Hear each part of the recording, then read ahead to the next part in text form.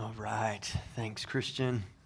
Just want to remind you, church, we are in our elder affirmation process. And so we're actually going to extend that. Give you a couple extra weeks. And so 2 weeks from today is your last opportunity to get us your affirmations back to us. And so you can either do that by email or you can print it out, hand it to one of the elders. That would be wonderful. Thank you for doing that. And our title this morning is Hope for the Hopeless. Hope for the hopeless. I looked up the word hopeless on thesaurus. I can't say it, but I looked it up. Thesaurus.com this week, and here is what it gave me. Desperate, forlorn, hopeless, helpless, impossible, pointless, sad, tragic, useless. Bad, beyond recall, cynical, dejected, demoralized, despairing, despondent, disconsolate, discouraging, downhearted, fatal, gone, goner.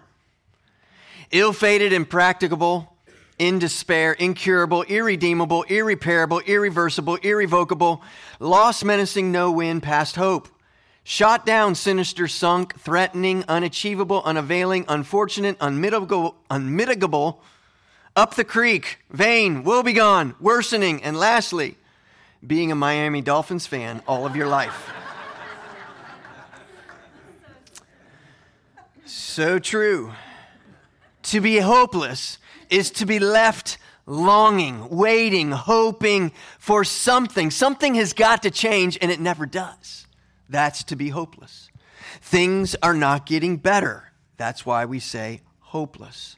When we think of sports hopelessness, we're really dealing with the trivial, right? Like that's just silly joking. Some of you have experienced real hopelessness, significant hopelessness, health hopelessness, relational, waywardness, prodigal son, prodigal daughter, prodigal mom, dad. I love reading through the Bible and bumping up against those moments of hopelessness in the Word, moments of darkness. There's that moment of hopelessness, and then God shows up. In the dark days of slavery in Egypt, God, what? He births, he has a baby, and he preserves the baby, and that baby will raise up and one day become the deliverer for God's people. They stand at water's edge with the enemy behind them, chasing them down with sword, and what? God splits the sea in two in that moment of hopelessness. Joseph, Moses, Jericho, Gideon, Daniel, Shadrach, Meshach, Abednego, David, Samson, Elijah, Nehemiah, Jesus. Hope comes to the helpless in the dark days of utter, complete hopelessness. And that's the book of Samuel. That's why the gospel is the gospel. It's the good news of Jesus Christ, because the good news comes to the hopelessness of our state as sinful men and women. Christ comes not because we've got everything that we need and we've got it all figured out and we're also hopeful. He comes because we're hopeless without him. Christ came to redeem the hopeless. Christ came to redeem the helplessness of the hopeless found in our sin. Now remember, last week Samuel has a context, and if you weren't here last week or you haven't had a chance to view last week, don't usually say this, but I really would want to encourage you, go back and listen, go back and watch, whichever, but there's so much context to our entire series that was given last week in that overview. So I just want to encourage you towards that. So Samuel just doesn't fall out of the sky and into our Bibles and we turn the page from Ruth and now we're in 1 Samuel and it's completely separated from the rest of God's Word. That's not the way the Bible works. Samuel's context is, well, it's the days of the judges. So there's a book about the judges, right? And so you have the judges. And what we were sharing last week is the book of Judges ends with this. Last thing The book of Judges has to say, in those days, there was no king in Israel, and everyone did what was right in their own eyes. Close the book. End of story, right? Well, no. God's going to raise up another judge. That's going to be Samuel. And so that's what we come to when we come here to Samuel chapter 1, verse 1. Samuel's going to come into a day of utter, complete hopelessness. So with that, let's pause and pray. Father, we ask for your help this morning because we need your help. We are hopeless without your help. We ask that you would, by your Spirit, speak to us as a church today through your word. We pray in Jesus' name. Amen. Amen. Well, I've got 6 points, so we've got a lot to cover. We're going to actually preach all the way through chapter 2, verse 11. So we've got a lot of ground. Let's get busy. Number 1, a hopeless barren woman and a hopeless barren nation. Let's read verse 1 again and 2. There was a certain man of Ramathaim Zophim of the hill country of Ephraim, whose name was Elkanah, the son of Jeroham, son of Elihu, son of Tohu, son of Zuph, an Ephrathite. He had 2 wives. The name of the one was Hannah, and the name of the other Peninnah. And Peninnah had children, but Hannah had no children. Hopeless. Samuel is a record of ever-expanding hopelessness. It starts with Hannah, but the circle of hopelessness will grow wider. We will soon be into our series and see the hopelessness of the spiritual leadership of the nation. We have hopeless Hannah, but we also have hopeless priests. And from that, it grows wider. We have a hopeless nation, the nation of Israel. A hopeless woman, a hopeless leadership, a hopeless nation. Welcome to 1st and 2nd Samuel. That's where we're at. Things are bad here. Do you think things are bad in America, 2022 America? Come with me to the days of the judges, where things are bad. It makes things like COVID exhaustion or political exasperation or cultural darkness seem like a play date in the park. It's so bad in these days that it appears that God's covenant is all but gone. How is that covenant promise thing that God made to Abraham back there in Genesis 12? How's that working out? How are the blessed people of God when we come to Samuel? In those days, when God, it seems, has forgotten his covenant people, Samuel shows up to show us that God indeed has not forgotten them. And actually, it shows us that they have forgotten God. And in that context, it tells us, verse 1, very nondescriptly, there was a certain man. I love that. Married to this barren woman. She is a living parable of barren Israel. Not that Israel couldn't have children. They're having children. It's that they are spiritually barren. It is a barren land. We could say it like this: Israel is God's barren wife. So here we go. What does God need to do in the midst of all this barrenness? Well, he needs to find himself a power couple, right?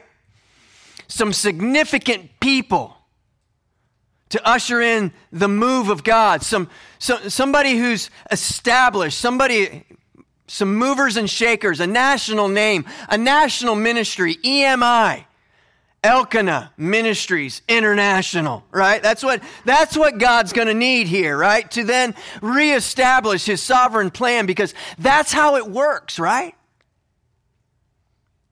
All the text can say of Elkanah is, there was a certain man. Translated, Elkanah is nobody. He's a nobody from a long line of nobodies. Did you read the list of the son ofs? Anything there that's notable? A long line of nobodies from nowhere. Notable, all it can say of him is he's a certain man. What does God need to move mightily? Well, we could say he needs barrenness. Because it's in the barrenness of unfaithful Israel that God will once again bring glorious fruitfulness, which will be and remains the very reason that him and not them and not us is worthy. So again, barren Hannah represents this barren Israel. Just as she is completely powerless to produce a child, she can do nothing to change that. So too, Israel is completely powerless and incapable of producing a godliness. Is there any hope for the people of God? Well, Hannah represents that something will come out of nothing. Life will come out of the barrenness. Hope will come to the hopelessly barren. And so here we are, 2 verses into this really large study, and perhaps you're seeing the glory of your own story. You were once hopeless outside of Christ, but in the hopelessness, in the barrenness, he came to you and he breathed new life into you. Or maybe you are here this morning and you are in the hopelessness. To you, I want to say thank you for being here. It's right that you would be here. Interesting thing that in our hopelessness, we often run from places of worship. It's right that you would be here because hope is found in Christ. Number 2 is a hopeless home life.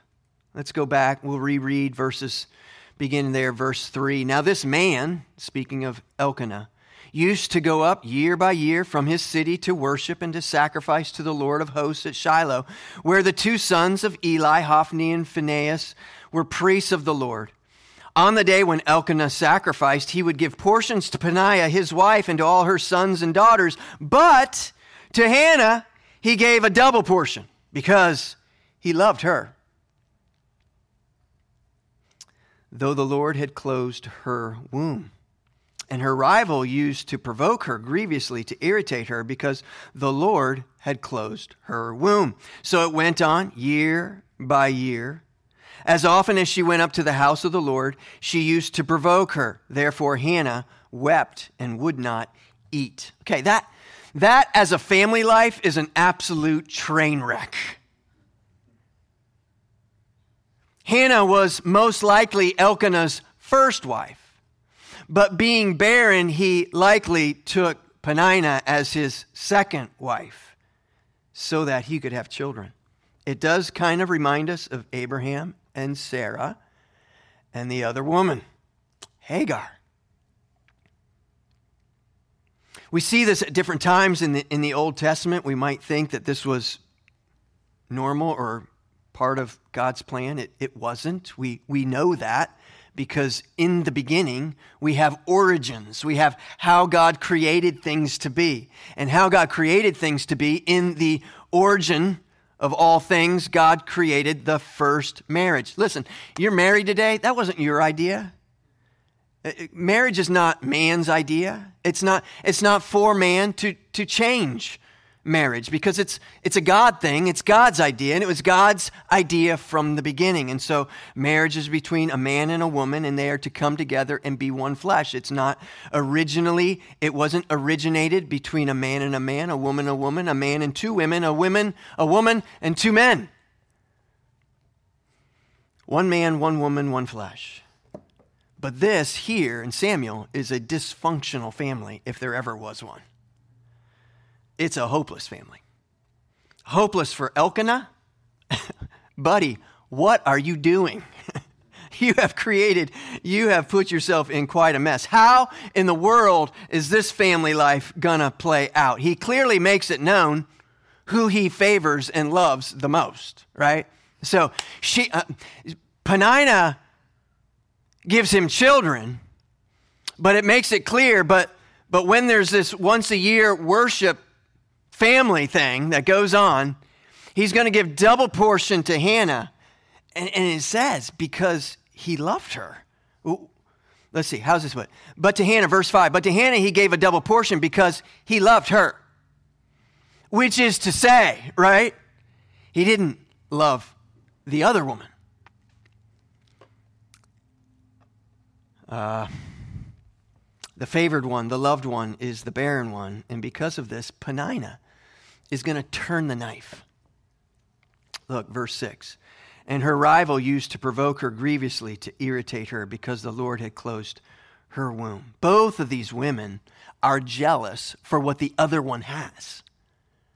All right? Like Hannah is jealous for Peninnah's children. Peninnah is jealous for her husband's affection. They both are longing for what they don't have. How do you think Peninnah must have felt? Like we always emphasize and look at Hannah. But how's this? This is a woman. What is she going through in her marriage and her family life? How must have she have felt? She produces children, but is unable to win the affection of her husband. Certainly she would have been jealous for Elkanah's love and favor. Does she exist in his world beyond just bearing children for him? Hannah has to live in this hopeless family life. Did you hear Elkanah's attempts to comfort her? Like, wow, that's a train wreck. Like every guy in the building has done that. Like trying to comfort his wife. Hey, aren't I better than 10 sons? Not helpful. Not helpful. She doesn't want his handouts, his double favors. What is that even? Is that like a double plate of food? Like what does that mean? Like so and then yeah, you got that comment, am I not better than more than 10 sons? And she doesn't want his silly comparisons. She wants a child. That's what she wants. To have children in this day was to have a workforce. It sounds weird in our day, but in a day where you planted and you worked what you planted and then you ate it. Children were necessary. The survival of the family, survival of the nation was dependent on having children. It was even thought that if you were not with children, that you were being unfavored by God. So this is what they would do year in and year. It tells us year after year. They would go from their city and they would sacrifice to the Lord of hosts at Shiloh. It was this yearly trip. It's a family vacation. All right, family, we're packing the bags. Here we go. We're going to Shiloh. We're going to worship, right? And that's where the train wreck just blows up, right? It probably happened to some of you on the way to worship this morning, right? I remember times we would end up pulling into the parking lot and being like, wait, what? You don't have your shoes? No shoes today? No shoes for worship today. Okay. All right. Here we go. I wonder, were there any comments when it says that Peninnah would provoke her? All we can do is kind of make some guesses. And so here are some of mine. Hey, Hannah, as we're packing up, right? Would you mind maybe holding one of my babies? Because my hands are full. And it looks like you got 2 free hands. Maybe you could help me. Lord, please help us feed all these mouths. I have so many children.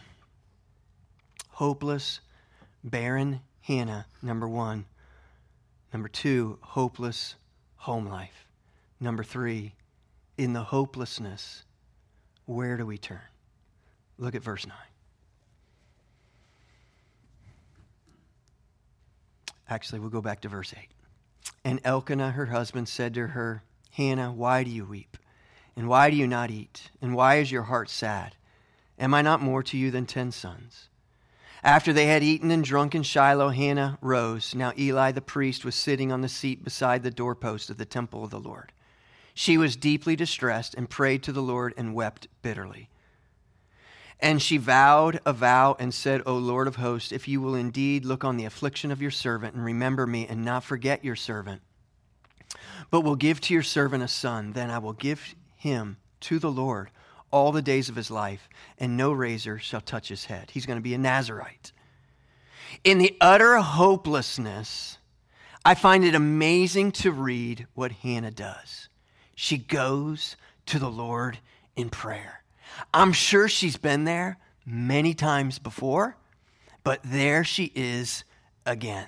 And I ask us, where do we go in the dark days of hopelessness? Have you been there? Where do you go? Maybe you go to complaining. Maybe you go to anger. Maybe you go to bitterness. Maybe you go to turning away from God. Maybe spiteful. Maybe you go on pretending that everything's fine and okay. Maybe you go to judgment. I'm going to judge others. Or you grow in your jealousy towards the Peninnahs around you.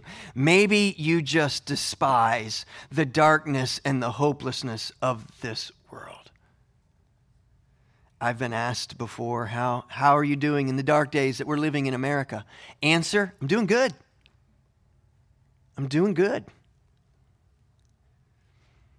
God moves in the dark days.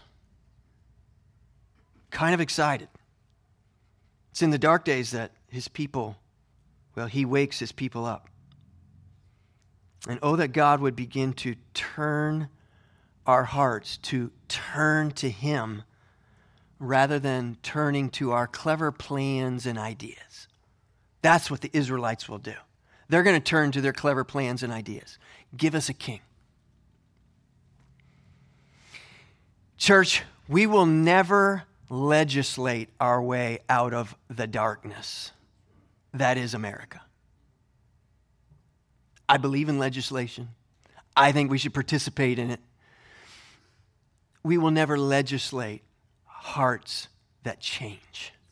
It's not going to happen. It's not going to happen. It's legislation needed. It's needed. All right, built the bridges. But it never has, it never will change a heart. Maybe the darkness will be what snaps us out of our slumber. I'm talking about the church. I'm not talking about the world. I'm talking about the church. Slaps us out of our slumber. Maybe we will complain about the world less, be bitter towards the world less, and pray more. Maybe rather than a disgusted look at the world, we would lean in and love the world enough to build a relationship, to be a light, to have a conversation, to share the gospel. I've shared with you before that occasionally we've been congratulated as a church for being a praying church. I don't know how to take those comments. They're hard for me, honestly. I'm grateful. I want to say thank you, and I do genuinely thank the person, and I do genuinely thank you. We prayed this morning together. But what does that comment say to us? It's concerning to me that we're the church that's so praying that we get congratulated for being such a praying church. I don't think we're there. And it's a commentary. Where's the church? Please do not respond to these next comments out of any sort of guilt or manipulation. I'm wrestling. Do I even say these things this morning? I'm wrestling. Dude, I don't want to ever. I don't want to motivate by guilt or manipulation. So please don't respond out of guilt, manipulation. Please do respond where appropriate, if the Spirit is moving on our hearts out of repentance and conviction. It's appropriate. Many of us will not come to a single prayer meeting in an entire year. Many of us will not come to, we have 24 hours of prayer. It's coming up next month. We'll be announcing it soon. Won't spend an hour in prayer. How do I take the comment, man, you guys are a praying church? I don't know that we are. Why don't we run to God in prayer in the barrenness of our day. Maybe we don't think it's as barren as I think it is. Maybe we don't think God is big. Hannah's response shows us a lot of how she thinks about God. It speaks volumes. Maybe we're not thinking that prayer makes any sort of difference. Or maybe we don't think our country is in darkness. Or maybe we think the solution to our country's darkness is to simply just argue with people more who disagree with us. Maybe that's what we think. All I know is what the text tells us. There was a woman who was barren and she couldn't change a thing. And so she turns to the Lord in prayer. It tells us twice. It's like almost back to back on top of each other. The Lord has closed her womb. And so what does she do? She turns to the Lord. And I love that. Nothing she can do can fix the fact that the Lord has closed her womb, except appeal to the one who can fix that. And the answer for her, right? It's not read another book or, it's not get a healthier lifestyle, Hannah. That's what you need. You need a healthier lifestyle. That'll fix things. No, the Lord has made her barren, and only the Lord can reverse that. What is going to bring the church today out of its barrenness? Are we looking for a program? Are we looking for a marketing scheme? Are we looking for an atmosphere? I'm not saying we don't do any of those things. I think there are some good things for us to do, but none of that is the hope for the barrenness. If your answer to the barrenness starts with, we should do fill in the blank, then you don't understand the darkness of our days. We cannot make the lights turn on in our day. Lights turning on is a sovereign move of a good and gracious God. Revival is not something that we create. We can't just, all right, announce tonight, revival tonight. You don't announce revival. You don't manipulate God. You don't make revival happen. You behold revival. You like Hannah announce, I'm having a child. What did she do? And so you turn to the sovereign God and you pray. And I want to say to us, church, we need a sovereign move of God in our day. And amazingly, though God does the work, he never does the work around us. He never does an end around us. He always does his work through us. He involves us. And how does he involve us? Through prayer. She can't be her own savior. You can't be your own savior. Trinity can't be your savior. That's the whole point. The Savior is the Savior.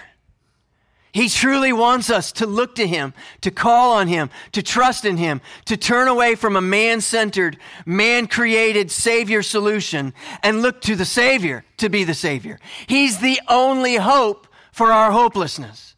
The very reason that they're in the barren mess that they are in is because they've been looking to themselves for hope. That is the definition of hopelessness. Look to you for your hope. You be your own Savior.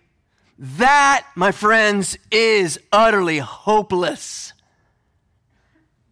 It's like Hannah producing a child. Let me just make some lifestyle changes here. Let me take more vitamins. Let me do whatever. Yeah. They actually have a man-made solution for the hopelessness of their day, too. Give us a king so we can be like those nations. Because those nations, wow, it looks like it's working out well for them. They just defeated us. Hello, Israel, repent. The reason they defeated you isn't because they have a king and you need a king so you can be like them. The reason that they've defeated you is you've given up on the greater king. And so let's come up with these man-made solutions to fix the mess that we're in. Maybe if we have a king, we'll look like those nations. And now we've got a hope. Be your own Savior is the cry then and now. That's why what she does in the hopelessness is so beautiful that she utterly, completely just turns to the Lord in prayer. She looks to the one, the only one who can bring hope to the hopeless. She turns to the sovereign one, the all-knowing, all-powerful, all-good, covenant-keeping God. She turns and she pleads for a child. Which brings us to number 4, barren and hopeless spiritual leadership.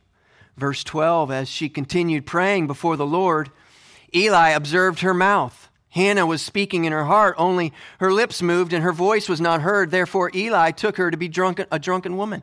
What?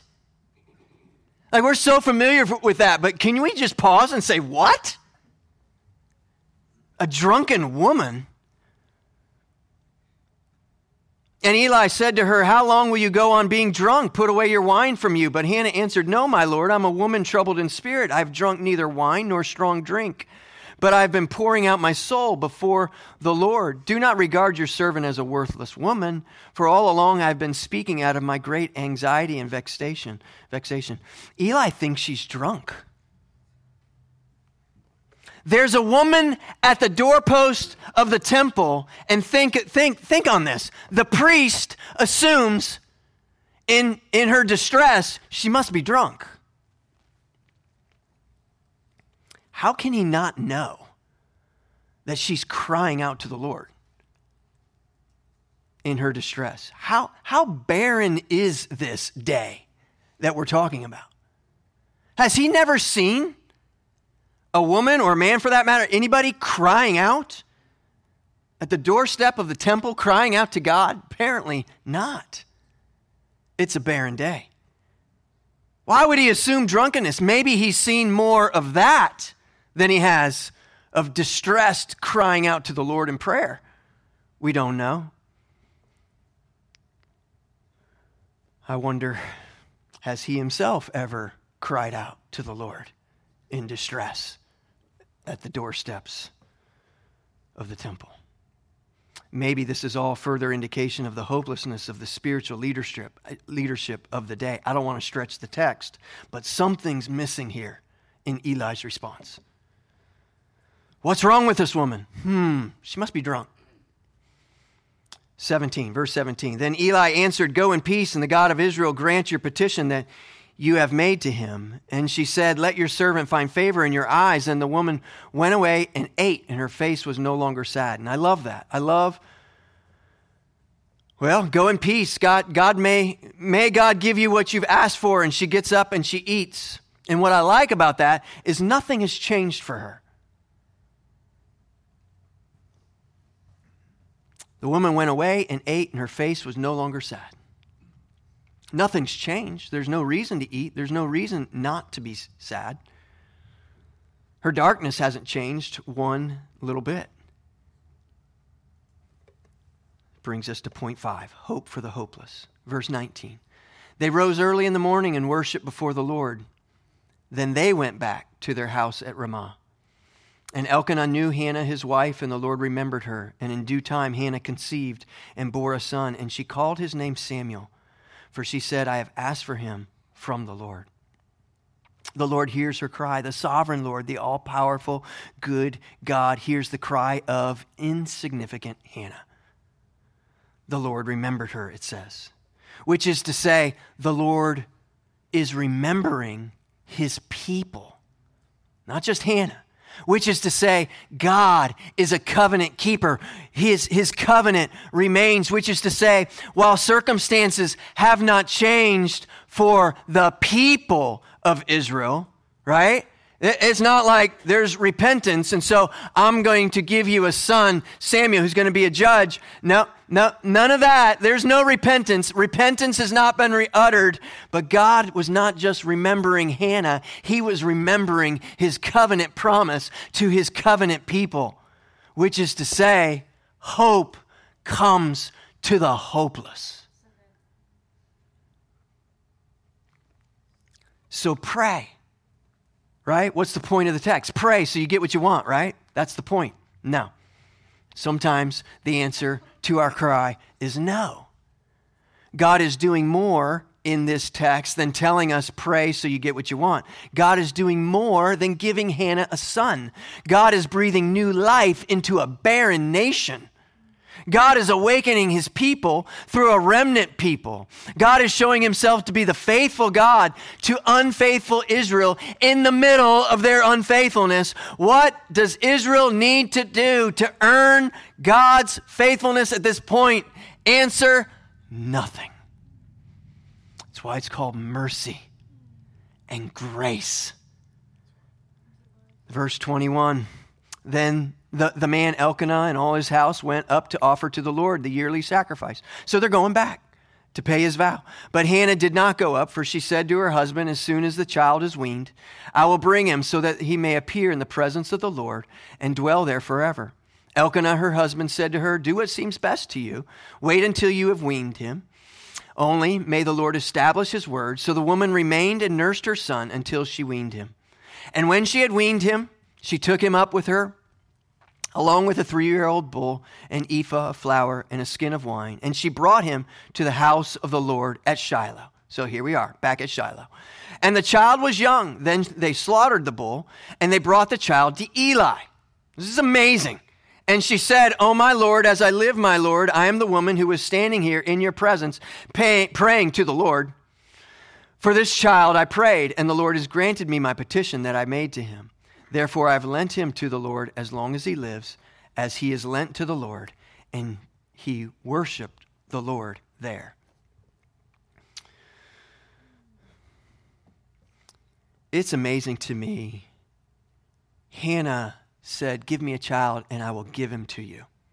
And she kept that vow. This was no token dedication.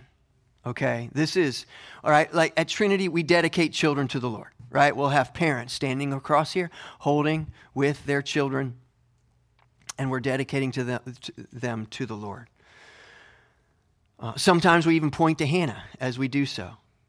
To say before the church, God, you've given us these children. We want to raise them for you. But you need to understand, that's not what's going on here for Hannah. She is going to give him to the Lord. Like, not going to raise him. Like, Eli is going to be entrusted. The barren priest guy who thinks I'm drunk praying at the doorstep. If you give me a child, I will literally give him back to you. And there's no change of mind. There's no, I don't think the Lord really expects me to go that far. Right? Like, this is not, if you've ever prayed, God, get me out of this mess. If you get me out of this mess, I will give you my life. And then he gets you out of this mess and you're like, I don't think the Lord really expects me to give him my life. Let's just kind of tone it down. I was a little exaggerated and a little hyped up there. Not Hannah. Not Hannah. Which leads to a hope-filled worship. Chapter 2. As I read these verses, I want you to be asking yourself, where have I heard this before? Because you've heard it before. And Hannah prayed and said, my heart exults in the Lord. The other time you heard it, my soul magnifies in God my Savior. My heart exults in the Lord. My strength is exalted in the Lord. My mouth derides my enemies because I rejoice in your salvation. There is none holy like the Lord. There is none beside you. There is no rock like our God. Talk no more so very proudly. Let not arrogance come from your mouth. For the Lord is a God of knowledge, and by him actions are weighed. Wow, this woman, she's been to the women's Bible study. She knows who God is. The bows of the mighty are broken, but the feeble bind on strength. Those who were full have hired themselves out for bread, but those who were hungry have ceased to hunger. The barren has borne 7, but she has many children, is forlorn. The Lord kills and brings to life. He brings down to Sheol and rises up. The Lord makes poor and makes rich. He brings low and he exalts. He raises up the poor from the dust. He lifts the needy from the ash heap to make them sit with princes and inherit a seat of honor. For the pillars of the earth are the Lord's, and on them he has set the world. He will guard the feet of his faithful ones, but the wicked shall be cut off in darkness. For not by might shall a man prevail. Amen. The adversaries of the Lord shall be broken to pieces. Against them he will thunder in heaven. The Lord will judge the ends of the earth. He will give strength to his king and exalt the power of his anointed. Then Elkanah went home to Ramah, back home, and the boy, what? He's going to stay with Eli. The boy ministered to the Lord in the presence of Eli, the priest. Maybe that reminded you of another song from another woman who also had a miraculous birth, which threw her also into a song of worship. It's a song of hope to the hopeless. We know it as Mary's Magnificat. But here's the thing about the two songs, one by Hannah, one by Mary. They're very similar. One, right, by barren Hannah, the other by the Virgin Mary. Wow, has things ratcheted up just a little bit. Both songs are themed too big for Hannah, too big for Mary. Bigger than what these ladies could have comprehended or grasped or fully understood. Ryan Kelly unpacks the themes of Hannah's song like this. Number one, it's a theme of reversal, where the low is exalted and the lofty are brought low. They're humbled. That's the story of the books of Samuel, which, by the way, I said it last week, that's really one book. All right? But that's the story. But it's also the story, what? Of Jesus Christ. Second theme is the final defeat of the enemy. Where does this come from, Hannah? I mean, look, I get your excitement. You're going to have a child. I get how thrilling this is, especially from your barren state. But now you're having a baby. Don't you think this song is a little bit of overreach? Final defeat of the enemy. Well, it gets better. The third theme, kingship. All right? Okay, now, Hannah, you've gone too far. There is no king in Israel at this time. Hey, everyone, I'm having a baby. Wow, what? Congratulations. Yep, and our enemy is defeated, and there's a king in Israel. A little bit of overreach, it would seem. There's another song in the book of Samuel, 2 Samuel, towards the very end. It's the song by David. David sings at the end of the book. So these are our bookends. Hannah's song, David's song. Both songs carry those three themes. The bookend songs of the book are singing the same things. As to say, all that is in the middle between the bookend songs is working out those three themes. A king is coming. Enemies are defeated. There will be a reversal where the lowly are exalted and the exalted will be made low. Back to verse 1, chapter 1. There was a certain man of Ramathaim Zophim of the hill country of Ephraim, whose name was Elkanah. The family are Ephrathites from Ephrathah.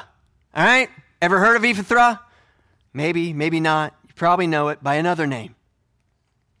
Ephrathah is better known by its other name, Bethlehem. Bethlehem. A king, King David, will come from Bethlehem, but that king is always pointing to the King of Kings. Jesus will come from Bethlehem. David is simply a shadow of the king who will come. So Micah, the prophet, 300 years after Samuel, Hannah, this whole episode, 300 years later, all right? So Hannah's back there. You got Micah 300 years later. 700 years before Christ, Micah 2:5 says, "But you, O Bethlehem, Ephrathah, who are too little to be among the clans of Judah, From you shall come forth from me one who is to be ruler in Israel, whose coming forth is from of old, from ancient days.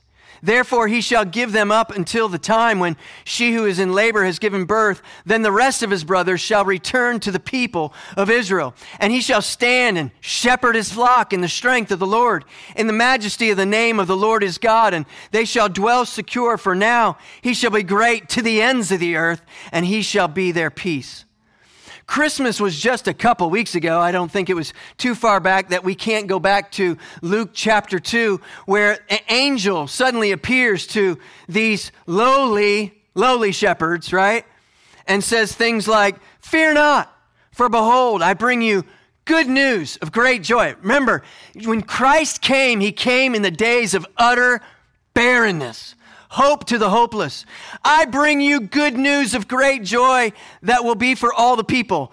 Never is the Bible more understated than when it says right here, I bring you good news of great joy that will be for all the people. For unto you is born this day in the city of David a Savior, who is Christ the Lord. So you lowly shepherds, you nobodies, you might want to head on down there, where the King of Kings will be born.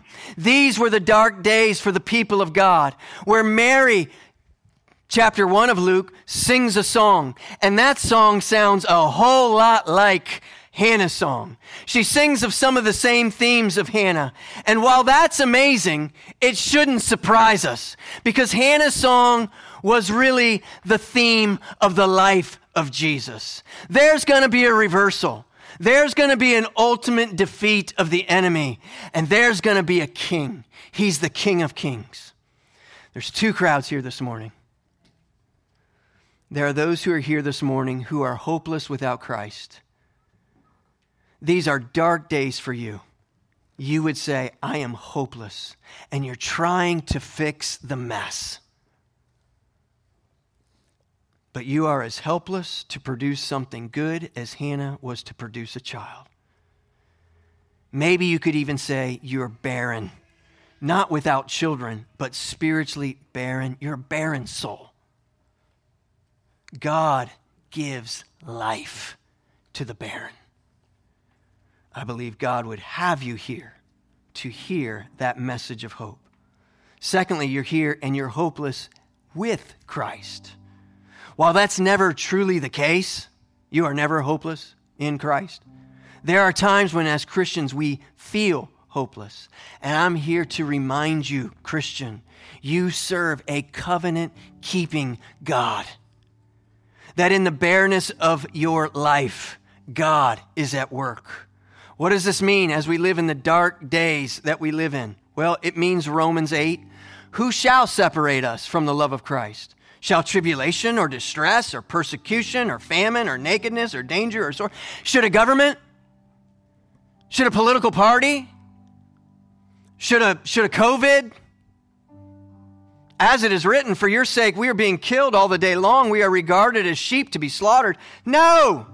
In all these things we are more than conquerors through him who loved us. For I am sure that neither death, nor life, nor angels, nor rulers, nor things present, nor things to come, nor powers separate us from the love of Christ. God's plan will not be thwarted. He will have a people. And if you're here today and you're a believer in Jesus Christ, you are a part of that people. There is hope in the hopelessness. The God of Hannah, the God of Israel, the God of Mary is the God of you. Their song is your song. That's our God. Let's stand and let's sing to our God.